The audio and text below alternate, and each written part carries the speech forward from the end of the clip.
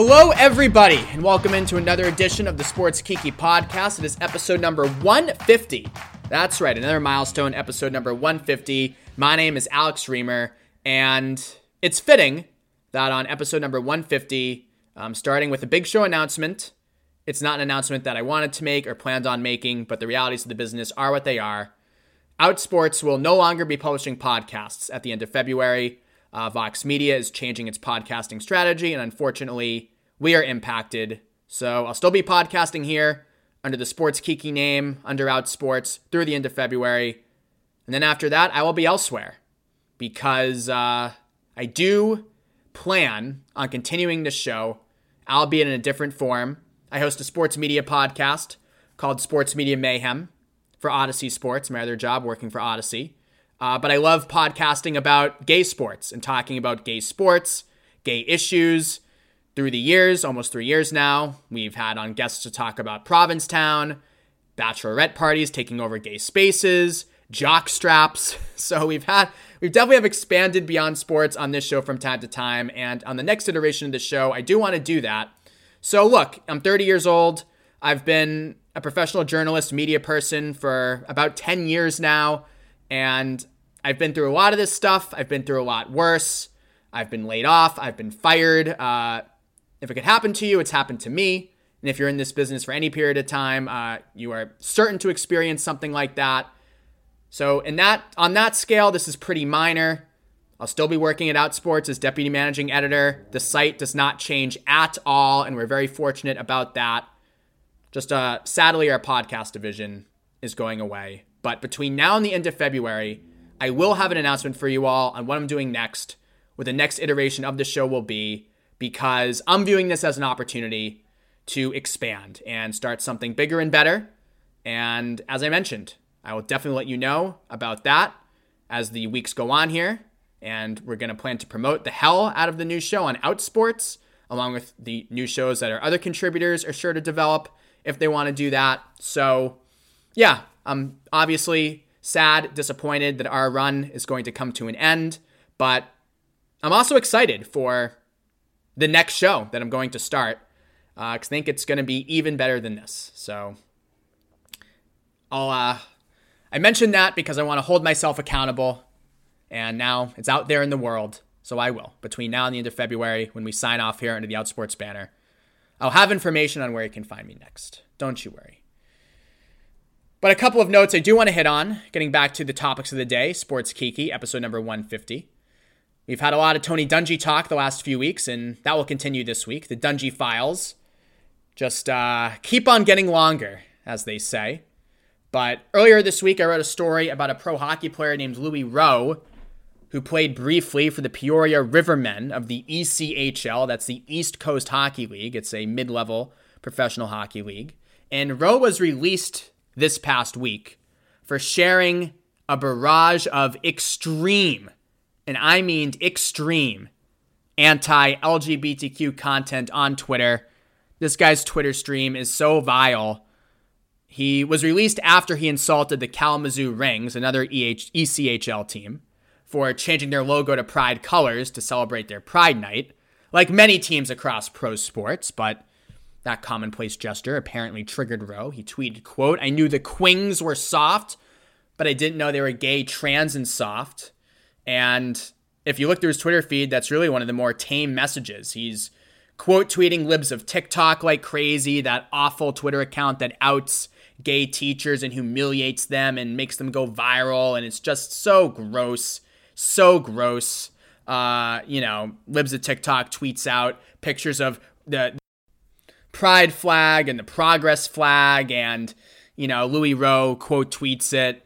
First grade, how old is that? 5, 6, demonic. All these awful memes about LGBTQ people. One leftist, stop calling us groomers, also leftist, and shows gay men in harnesses and pup masks at, I'm assuming, some kink festival. And it's just really grotesque, gross behavior. I wrote this in the article, I'll say it here. This is the most outwardly anti-LGBTQ behavior I've seen from a pro athlete since joining Outsports just about 3 years ago. And I think it's the most outwardly anti-gay behavior we've seen from a pro athlete in quite some time. I mean, Louis Rowe's Twitter feed is vile. I don't think he'll have a future in the ECHL, and he shouldn't have a future in the ECHL. He clearly hates gay people. And ask yourself the question, if he was tweeting horrible racist crap, would he still have a pro hockey career?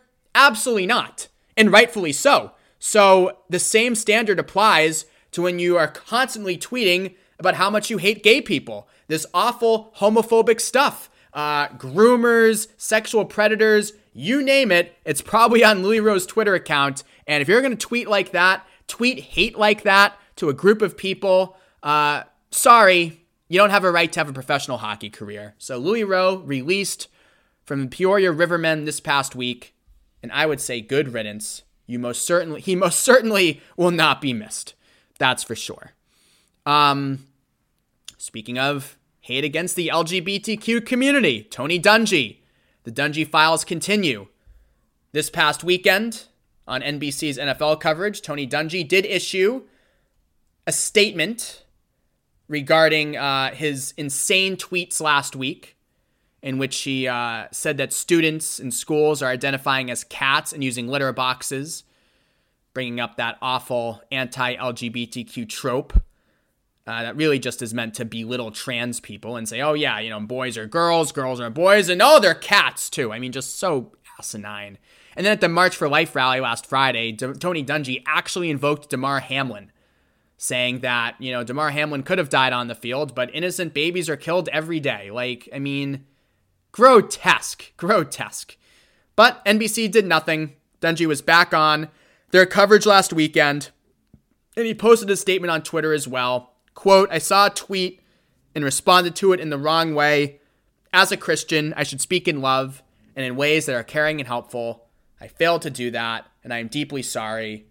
The follow-up question, of course, would be, all right, Tony, who are you deeply sorry to?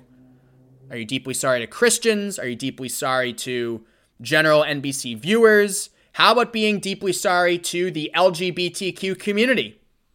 All right, how about that? I mean, there is nothing regretful about his statement other than getting caught sharing mean-spirited, anti-gay beliefs out loud. That's it. Dungy's talking like someone who's just sad they got caught. And Kevin Blackistone of the Washington Post wrote that Dungy apologized to his NBC Football Night in America colleagues, but not to LGBTQ people. NBC News reported that LGBTQ employees at the company requested that Dungy apologize on air, but the network declined. They issued an internal memo, and that was it. Much like Dungy, NBC has refused to address the LGBTQ community directly. And again, as I've said the last few weeks about Tony Dungy, this isn't about we want Tony Dungy fired or even want Tony Dungy disciplined. It's more about, can NBC address this? Can NBC, clearly they're okay with elevating Tony Dungy despite his anti-gay views. So if that's the case, they should answer for it. Why does NBC think it's okay to elevate somebody with these kinds of views against a vulnerable group? Why? It's an open question. I don't know the answer. We don't know the answer, which is why we keep asking NBC. But yet NBC doesn't provide us with any information. They just give us ignore us, move on, hope the story floats away. But our work has shown over the last few weeks that this story is not going to float away. Tony Dungy's anti-LGBTQ beliefs have been out there for quite some time, and it's hitting a fever pitch. He has one of the most prominent NFL analyst jobs out there. And yet, just last week, he's tweeting about kids in schools identifying as cats. Again, NBC, do you have any comment about this whatsoever? Dungy can't hide behind his religion with that one. That's a hateful comment, plain and simple. Spreading a baseless conspiracy theory meant to discredit and demonize and demean LGBTQ people. And nothing really from him, nothing from NBC, except apparently some internal memo. Please. And that leads me to the final point I want to talk about today. Ken Schultz, one of our great contributors at Outsports, wrote a fantastic column this week that got a lot of play, and rightfully so, titled, "Sorry, there is no hidden agenda," in the LGBTQ shade thrown at Tony Dungy and Ivan Provorov. Provorov, of course, is the Flyers defenseman who refused to wear the Pride warm-up jerseys before their Pride night a couple of weeks ago. And Ken has a lot of great lines, as he always does, but this one caught me. "That's right. The gay agenda is back, and this time it's coming for your mediocre defensemen and your monotone studio analysts." Yes, it is. And the point of Ken's column is that, whenever something like this happens, Ivan Provorov gets criticized for not wearing a Pride warm-up jersey, or Tony Dungy gets criticized for tweeting anti-LGBTQ conspiracy theories. You have your typical group of reactionary right-wing sports media people, Clay Travis, Jason Whitlock, who's become one of them. I'll throw Chris Broussard, the NBA reporter, in there as well. He tweeted, "In trying to cancel Tony Dungy, are y'all saying Christians, Muslims, and Jews who hold to historic Orthodox beliefs of their faith are no longer welcome in mainstream society? If we can tolerate working and respecting those with different beliefs, then you must tolerate us." No, Chris Broussard, you are missing the point entirely.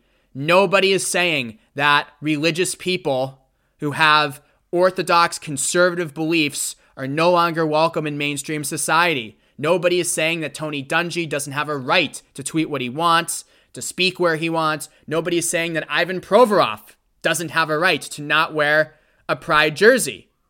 But what we're saying is they have the freedom to express their beliefs, and we have the freedom to express our disagreement with their beliefs, and we have the right to deliver backlash for their beliefs. That's what we do. Nobody's trying to outlaw a biblical worldview. These just not, woke minds coming for you, canceling poor Tony Dungy. I mean, it is telling, and Ken wrote this in his story, that whenever you want to defend inclusion in sports for a lot of these people, for the Clay Travises of the world and the Whitlocks of the world, Whitlock said a few years ago that Roger Goodell should free the gays in the NFL, so I don't know what's real with Whitlock or not. I think he's just vying for attention at this point. But, the Clay Travises of the world, they always go to that, oh my God, you want LGBTQ inclusion in sports? You're attacking all of Christianity. I mean, really? Because you're saying on a Pride night, it would be nice if all the players bought in and wore their Pride jerseys. That is an attack on Christians everywhere. That's an attack on religious freedom. Really? Really? No. That's a tip-off that this is not about morality. This is not about a right to express beliefs. This is about power. And this is about the power for those, like the Clay Travises of the world, to close off sports to LGBTQ people. We are not trying to spread an anti-God agenda because we want to be included in sports. We're not. As gay sports fans, we just want to be able to enjoy the product and not watch it and go, oh yeah, that player hates my community. And unfortunately, gay Flyers fans now have to live with that whenever they see mediocre defenseman Ivan Provorov.